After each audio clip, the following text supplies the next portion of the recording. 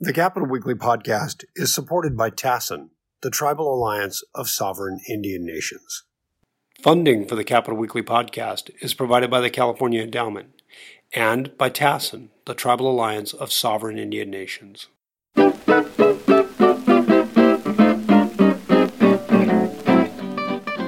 Greetings and welcome to the Capital Weekly podcast. I'm joined by Tim Foster. Hello. And our special guest is Joe Rodota, hey. Political strategist and author. In fact, the last time we talked, you did that book on the Watergate, not the scandal on the building. The biography of the actual physical place, And Joe now has Oppophile out, a podcast on opposition research, which has always fascinated me. So why opposition research? Why'd you do that? Well, I have been asked for about 10, 15 years, to sort of talk about my cold cases or my war stories. And in this current environment, opposition research is kind of back in the season, right? Yeah. I was in the field opposition research, as some people may know, since like '84. So I had, my career as a partisan opposition researcher extends from basically 1984 to 1994, re-election of Pete Wilson, and then I returned to do the re-election of Arnold Schwarzenegger. So I kind of I've seen the various phases of opposition research. People always ask me about, the process, the practice, some of the history, and so I thought it would be a good opportunity to share some war stories and also round up opposition researchers who are friends and colleagues from both parties over the last 20, 30 years and, look at it also through their eyes. So there are a lot of them out there, right? I always think of Oppo researchers as sort of a select few. At least that was my experience in Sacramento. Not many, but now it's everywhere. I think there are hundreds of opposition researchers. In the old days, it was a handful of people within the campaigns and the party organizations. And then some people started small businesses. So that would be my firm, which I started in 1988 out here in California and closed it to go work for Governor Wilson. A. Smith had an opposition research firm before he became a general consultant. His partner was Rahm Emanuel. They hired a man named Michael Avenatti at one point. And then you have the development of the Oppo Research Super PACs. And so that's American Bridge, America Rising. And so you have these huge organizations now that are solely focused on opposition. So they're research. Exclusive. They get donations and they fund Oppo research. They get some of them is donations, but also in a way they're large companies. I think there's like LLCs also. So and these are entities that employ several hundred people. And so one of the things that's happened over the years is opposition research has gone from this secret thing you don't talk about, like don't meet the opposition researcher.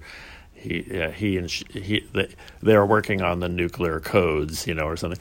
That's what I like. It's like pornography in Victorian England, right? Well, it's all there, but nobody talked about it. Well, it can be pornographic, I suppose.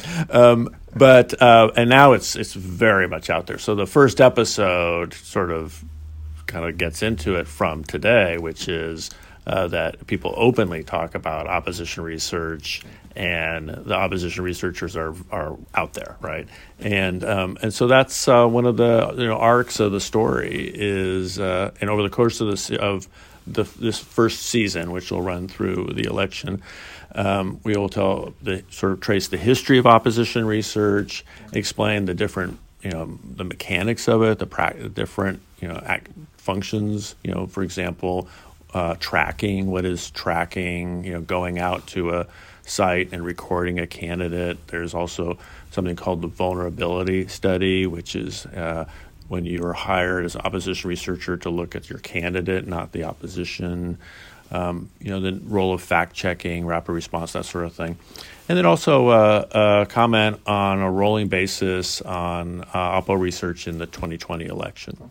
How much of opposition research relies on public documents? It seemed like people I've dealt with who know this stuff, I'd say 90% is out there in public documents, public records of some sort, but are difficult to find. But once you get them and you assemble them, you can give it to a reporter who can do a story on it based on the public document. The reporter probably didn't see that anyway, but they get it as a package and do a great story, and the Oppo research person steps back and is sort of out of the equation at that point. Is that fair to say? Yeah, well, it should all be, all has to be public information or about to be public information. So it can be something that's sort of sitting there, a person who's never told the story before, that sort of thing. The role of the media is interesting because that used to be your path to the voter for this material. For a campaign can go through the press, which legitimizes it in a way. You lose control of it, but there's the upside of the reporter builds on it and figures out something that you couldn't figure out, right? Well, the reporter would also probably fact check it. Fact check, they report, and also do interviews, right? And then, of course, you could put it directly into advertising. But now there's a model where you just put it out there. Like some of the campaigns and organizations just release their opposition research. They just put it out on the web, and and it just goes. So they don't even wait for the, especially in the era of social media, you don't really have to wait for the press. But yeah, the main point is it's a lot of digging, and it's also thinking through what's the narrative here, and why is one vote in Congress more interesting than another vote? It's all about the context. It seems like the things you would find and focus on have really changed. When Gary Hart was discovered to have been goofing around in the monkey business, that ended his career. I'm not sure today that would really do it. However, if you had someone that wore blackface or made a racial comment or was disparaging to the LGBT community in the 70s or 80s, people would have said, yeah, who cares? And now that could end your career. And can you talk about how, as an opposition researcher, you try to weigh what's going to have an impact? I mean, obviously that's changed a lot. Well, a researcher's job is to efficiently assemble the intellectual property of the negative campaign, basically the characterization of the opponent. And so part of being efficient is you don't look for things that nobody's ever going to have an interest in. So you have to be on top of like the nature of the campaign and the moment. In a future episode, we're going to talk about this. We're going to be looking right now at how opposition researchers are evaluating their opponents on issues involving racial inequality and policing. Because in the 90s, it's the reverse, right? So it's you're campaigning in the 90s, and you are, if your career extends back to the 90s, which it does, for example, with Vice President Biden, and actually, frankly, also Trump, you're making a lot of statements and pushing the envelope hard on things like 3 strikes and tougher, more cops on the street, tougher penalties. And so, look, that's for example, that's where the opposition researchers are going now, is they're looking in the 90s for statements that in the current context would appear to be tone deaf, right? So, a piece of information, there's a time for, there's a good time for certain narratives and there's a bad time for certain narratives, and it changes. Has social media changed? I'm thinking of Twitter and Facebook. Yeah. Has it changed the way you release information? Well, so the opposite researcher, with the exception of the super PACs, don't do a lot of releasing. The war rooms do the releasing and the campaign communication. So sometimes it's a little artificial, but the researcher is looking at the material and not always looking at the audience, right?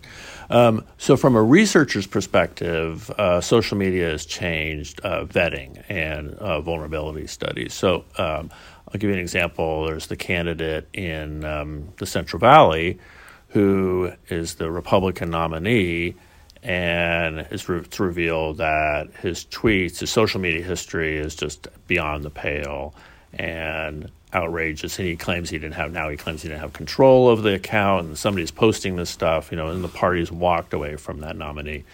So, although if I remember right, the college Republicans renewed their endorsement of him. Is that correct? I don't know. I think know. they. So I think they did. I look at it from the mechanics from my former career as a partisan opposition researcher. It's like, okay, well, who didn't vet the guy? I mean, how hard is that? That is a couple days worth of work on a congressional seat that is competitive, and every congressional seat is high priority if it's competitive. And so to me, it was just a good example of something hiding in plain sight that didn't get looked at. And that's an opposition researcher would have in a week been able to sort all that out. Well, and speaking of hiding in plain sight, so the most high-profile sort of scandal that derailed a gimme election was in Alabama, where the Senate seat was up because Jeff Sessions had accepted the Attorney General office. And the former Supreme Court Justice of Alabama was discovered to have had all these relationships with young women, or alleged relationships.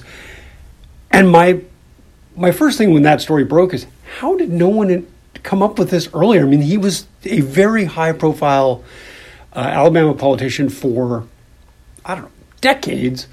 And then suddenly these women come out of the woodwork, and there were a bunch of them. So I think it's likely that it was true, but it was just strange to me that it didn't burp up until it goes into a national election. And how did opposition researchers for his opponents not find this stuff decades ago? Yeah, I don't know. There's been other situations where opposition researchers have known of a vulnerability on the other side and have waited. The campaign has waited until that candidate is the nominee and it is too late to replace him, and then everything drops. Right, so it's an ugly world out there. Well, it's sort of like bleach. Opposition research is sort of like bleach. Used appropriately, it's a disinfectant of our political process. Used inappropriately, it's probably dangerous for one or both, for the consumer. Can you think of any examples in California where the Oppo research played a definitive role in getting someone elected or not elected? Well, yeah. So one of them is I'll give you one of my worst stories, which we may go into in the show. It depends on how things go. But I was hired. It's a ballot initiative matter. So I was hired by the timber industry back in 1990 to help defeat an initiative called Forests Forever. And it was an initiative that would have effectively eliminated most timber harvesting in California. And it was a big priority of the Sierra Club. And it was financed almost entirely by a man named Hal Arbit, who has since passed away. And Mr. Arbit was not very visible in the media. Had very small, a handful of news stories about him, and he just said, I love trees. I'm having this emotional experience when I was in a forest and I got the tour, and I just decided I had money. I decided I wanted to help. So I, at the time, I was researching Dianne Feinstein for Pete Wilson.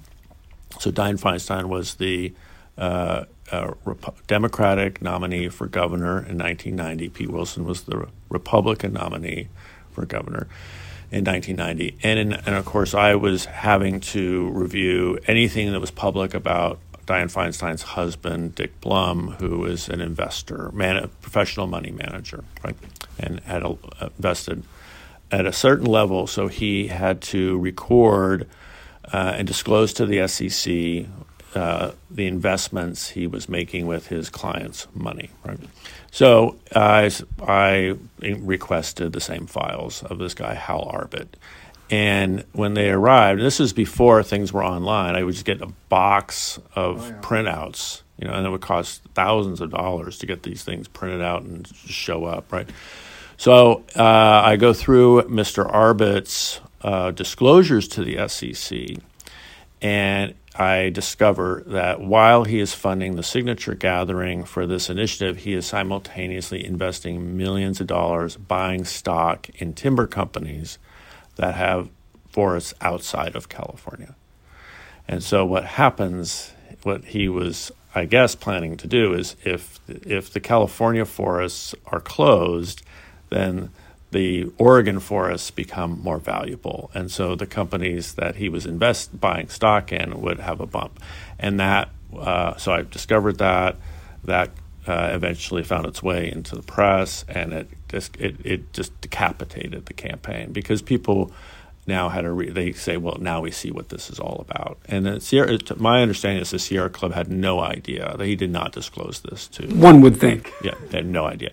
So that's a good example of somebody in California where it really turned the tide. Often it is a question of a death of 1,000 cuts. Like how do you keep a story, make a point that goes, that is.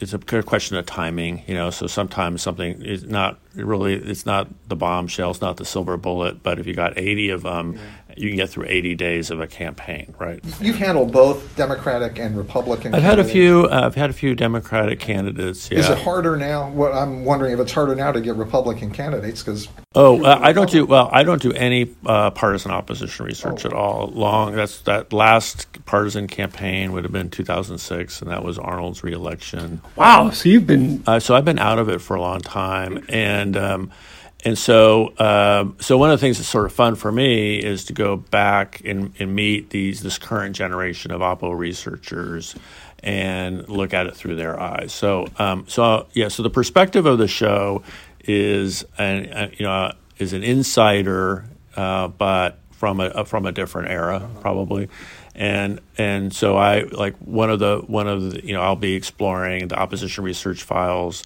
on Richard Nixon that are at the Kennedy Library, and our first episode goes back to what we think is the first instance of Oppo research in presidential campaigning. I won't spoil it for the listener, but that's... Well, I can't say so without giving the big reveal, although I should say people have any interest in this at all, your podcast is really well done. My one complaint is that it was only 20 minutes long, and that first instance of opposition research, I told John, I was like, I feel like I could have listened to a 8-week series just on that campaign, because it seems like there's just so much there and it would have been so interesting. So that would be my one criticism. Like, I really wanted more, and I felt like you just barely scratched the surface of this incredibly fascinating moment in history, American history. Well, we might, go back to it depending on, timing. But we also got feedback from people saying, "Oh, thank you for not doing a 45-minute podcast. 20 minutes was just perfect." So, some may take longer, some may take less. What happens when you have a really target-rich environment like Trump? Well, this is actually a really interesting question, and I think that's going to be one of the central focuses of the podcast this year has opposition research changed in the Trump era? So we're going to spend a lot of time looking at 2016 and what opposition research was done and was not done by all parties, and how is it that after he's elected, reporters go to source material that was always in the public domain, and then earn Pulitzer Prizes for doing work that material that's a lot of it was in the public domain, and then also what is happening in the in this current environment, and a person like Trump, he's an incumbent, right? So, like, for example, tracking, which is the practice of monitoring a candidate to catch them at an unguarded moment saying something stupid, like Mitt Romney famously did in 2012. And I'll explain what that is. But that is sort of out the window now, because you don't track Trump. Trump is everywhere. Biden's everywhere, right? Their disclosures, it struck me, public record disclosure. I remember the New York Times did stories on assessments of his properties being altered in order to get loans, being altered in order how much the property was valued, real estate sales, that business with what started out, I think, as a condominium in Tribeca, and how they were falsifying the level of vacancies and the level of people who were living there in order to get better loans. I mean, the whole one or two of those disclosures would have finished, seems to me, like a Richard Nixon, for example. Yeah. So we'll explore that. We'll from both parties, and I want to talk to the researchers who found things that nobody wanted to read, or who didn't have the budgets to look into things that needed to be looked into, because it's pretty time consuming. Trump, for example, he did not authorize a vulnerability study. In the campaign, somebody said, "Hey, I think we should hire a team of people to sort of just come up with all of the things that are kind of come at you so we can prepare a response." Yeah, sure. And he said, "Why bother?" He's like, "No, don't." Hey, he was right. Yeah, so it's sort of a rule of Oppo research is you prepare, what's coming, and you prepare responses. Well, you mentioned Dave Smith. Didn't he famously do that for Bill Clinton? Yeah.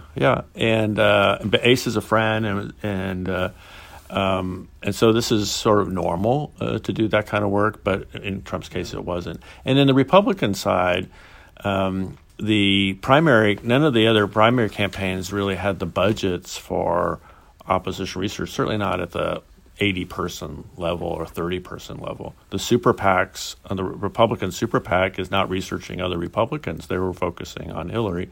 And I don't know what happened. I don't really have a good feel yet for what was happening in the Hillary campaign or in the Democratic National Committee. Do the same firms do the vulnerability studies as do the Oppo research? Yeah, but I think the error of the firm is.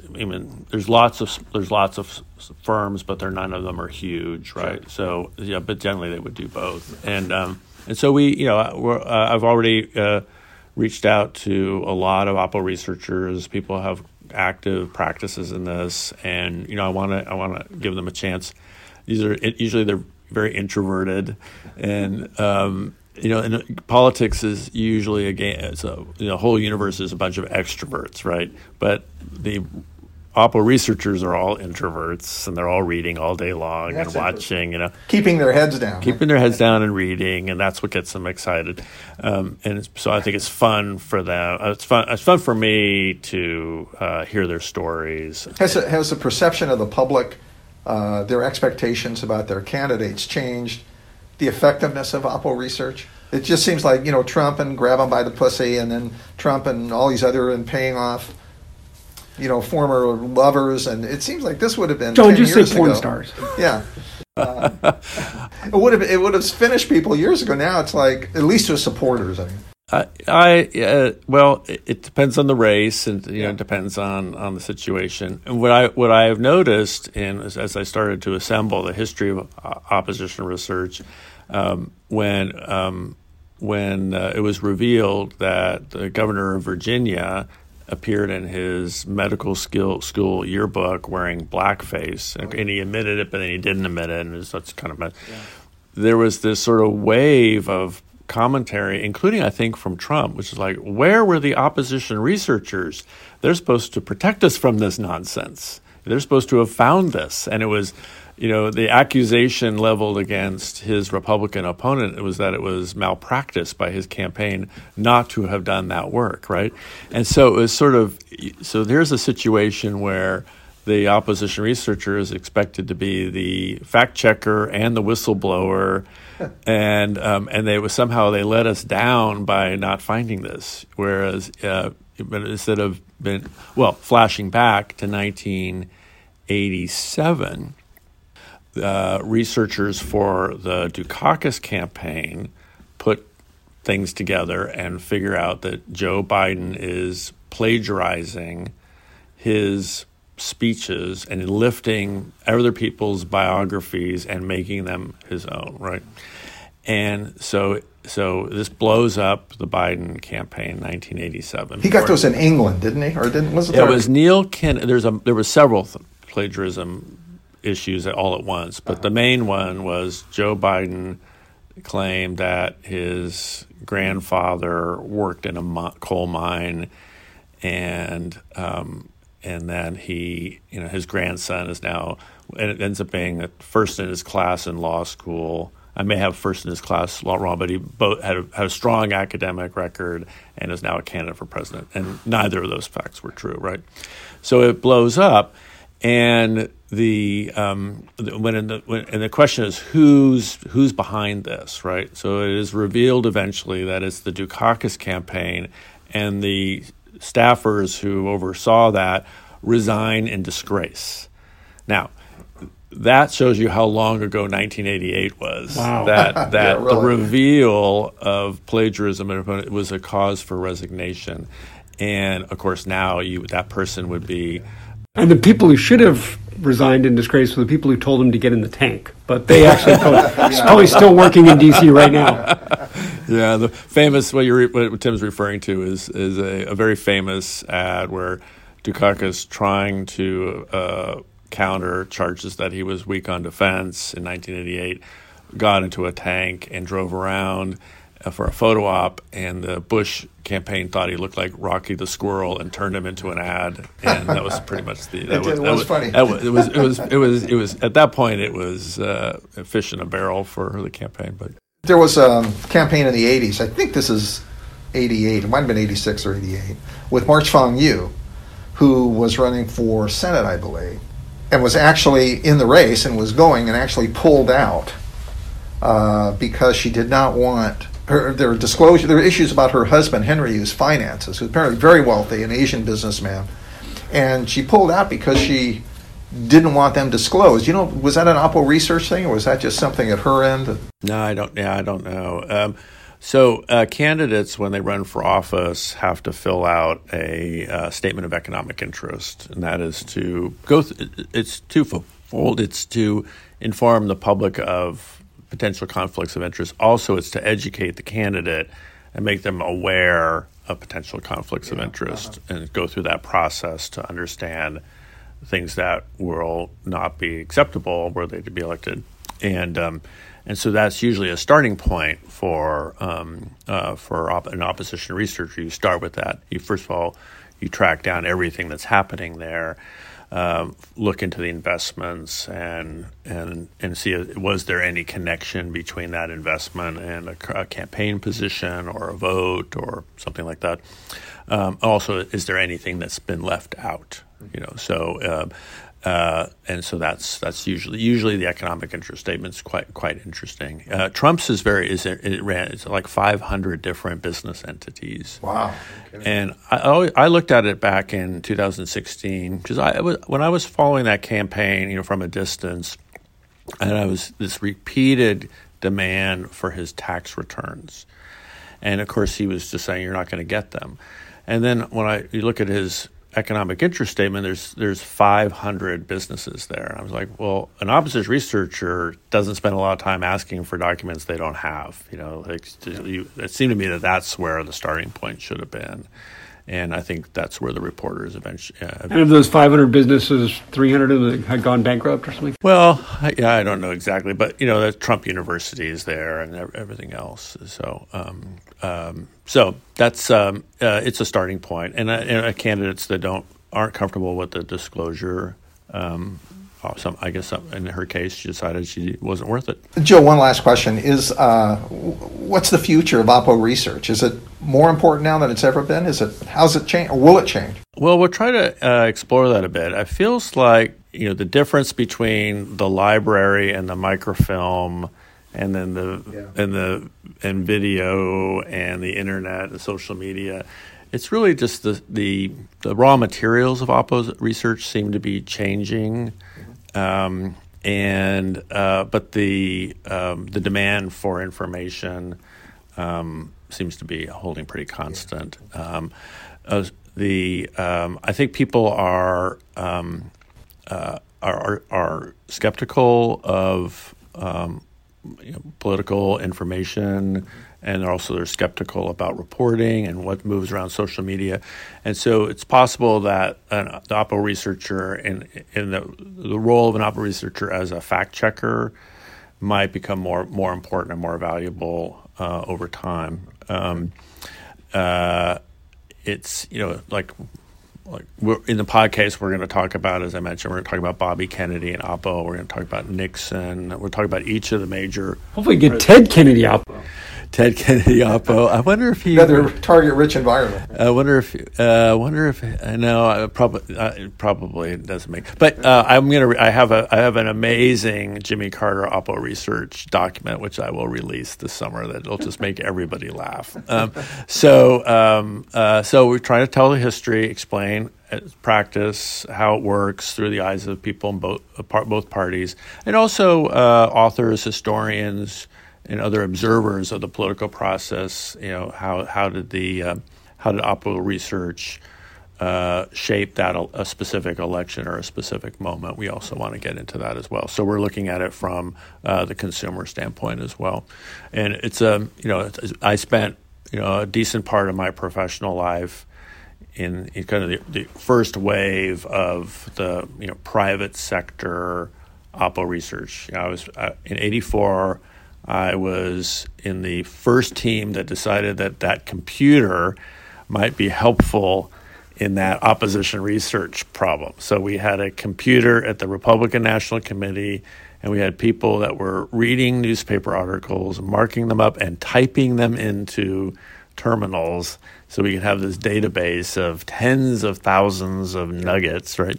I had access to one of the few laser printers in the District of Columbia that was in the civilian hands, because we had to produce written materials for the president's viewing quickly, right? We couldn't have it in our own office. It was too valuable. I had to take an elevator down several floors to get my printout from the laser printer. So that was sort of there at the moment where computers became attached to Oppo for the very first time. So this got covered in the New York Times after the election. Like what happened and how was it possible? That was a big deal in reporting too. Computer-assisted reporting, and reporters that knew how to deal with computers were like gods in their newsrooms. Well, I got asked about rapid response because I ran rapid response at the White House in the Reagan second term, and rapid was actually typing it up, making copies, and putting it in envelopes and mailing it. So I have this early history, some of the formative years of how this process became a bigger part of politics at all levels. I worked on congressional campaigns, Senate campaigns, gubernatorial, and of course, and presidency. And so it's fun for me to share some of these stories with people. I'll be teaming up with co-hosts through the summer, my friends who are reporters or writers or scholars of the political process, and together here and there we'll interview people, and we're already at work on the next few episodes. Great. Joe Rodota, good luck with the podcast, and thank you very much for being here. And we should probably tell people where to find it. Oh, yeah. Go ahead. So the website is oppophile.com. It's at oppophile on Twitter and Facebook. And you can send us an email. I think it's at oppophilepodcast@gmail.com. We'll double check that.